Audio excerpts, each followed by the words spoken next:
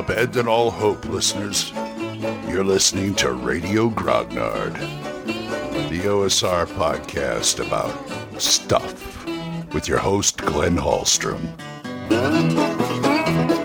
Hi, folks. Old Man Grognard here. Happy Wednesday. Hope you're all doing well. I am doing well also.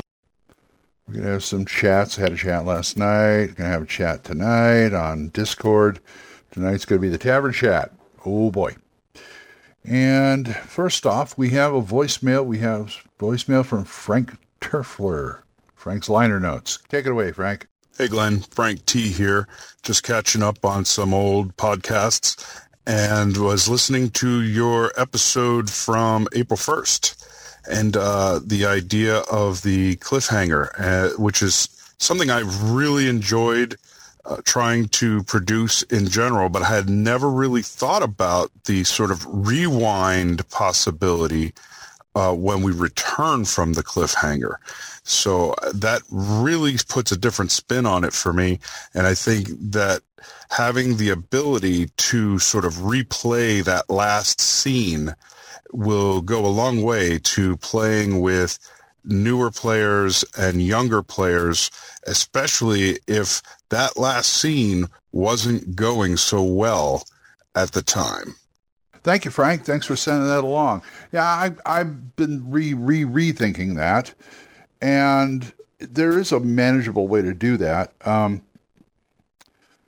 You probably have the right idea as far as like rewriting what happened before. That's an easy way to retcon, by the way. You know, last time this happened, but I'm going to roll it back a few minutes, and either you give them another chance or you do like the old serials do. Oh, there was a passage you didn't see and you just stumbled on it, and then you went down there, you missed the fireball or something like that. I wouldn't abuse it. I wouldn't use it too much, but there is that possibility if you take that into account. And also, you know, it all depends on the group too. My group is pretty laissez-faire. We're a pretty lighthearted bunch. So I have had a problem with that sometimes. Sometimes there's stuff I forget. I just forget while we're doing it.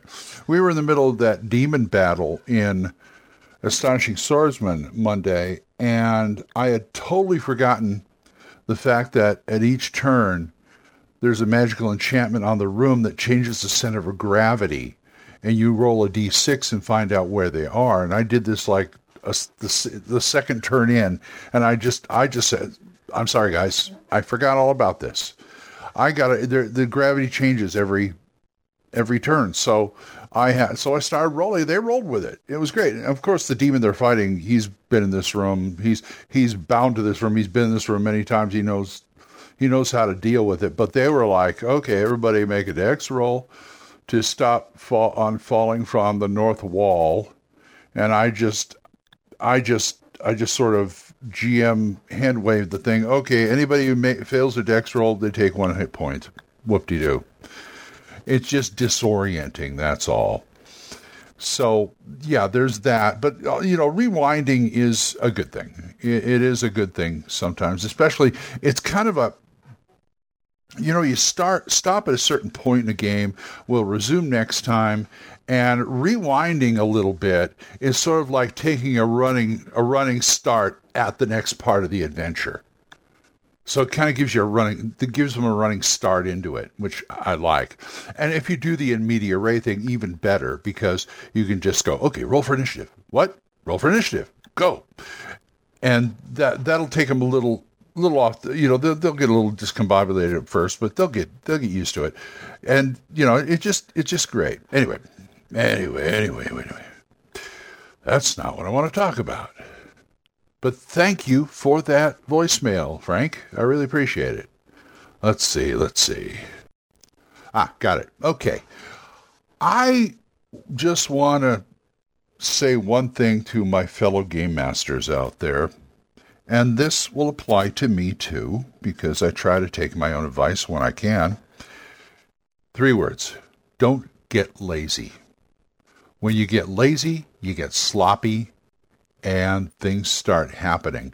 Now, I'm not saying over-prepare and be a real rigid about it, too. You got to have some play in there, and if you want to as I say, prep to ad lib, go ahead. But just don't get, I've done this before in the past.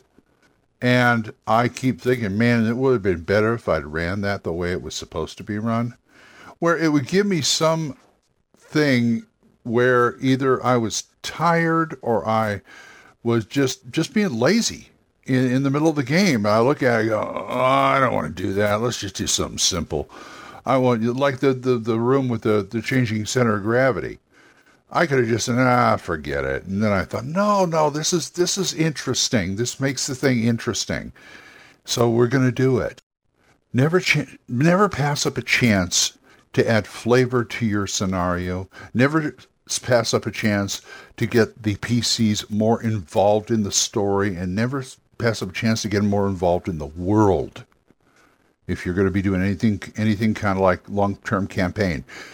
Even for a one-shot, I want to get them immersed right away. Like, say, a convention game. You want to get them immersed right away so you can go. And if you're cutting back on things just out of pure laziness, or you didn't do the prep because you're lazy or something like that, it's going to be at a detriment to your game. I mean, I am a lazy dungeon master, yes.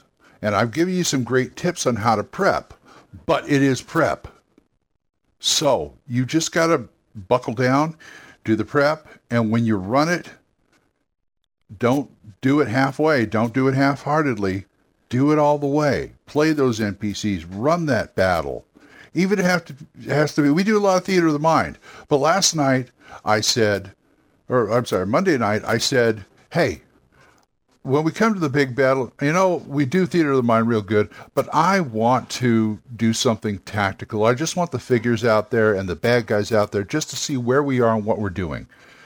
Because this is the climactic battle of the adventure, and I want it to be memorable. I'm not just going to sit here and ask you what you want to do. You know what I'm saying? I don't want to do that. I want to see it. I want to see it. So we pulled out the minis, we pulled out the tokens, and it was great. I did not get lazy. I could have just said, oh, okay, you come into the room and he does this and you're there and I'm there. And how far away am I? Oh, 20 feet, blah, blah, blah, blah, blah. That kind of thing.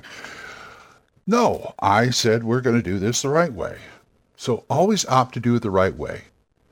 Now, if you have, like, say, Game Master fatigue or something like that, or you're just tired, it's better not to run the game that night. It really isn't. If you don't have the energy for it and you don't have the brain power for it, I try not to game master on autopilot. And I don't think I have so far. That's when you start to go, oh, I don't want to do this, because you're going on autopilot and you just want to drag out a bunch of ogres and orcs and just let them beat on them. And that's not much of a game, because you got to add variety to it. You really got to add variety to it. Yes, I all have the same monsters that you guys play with, more or less.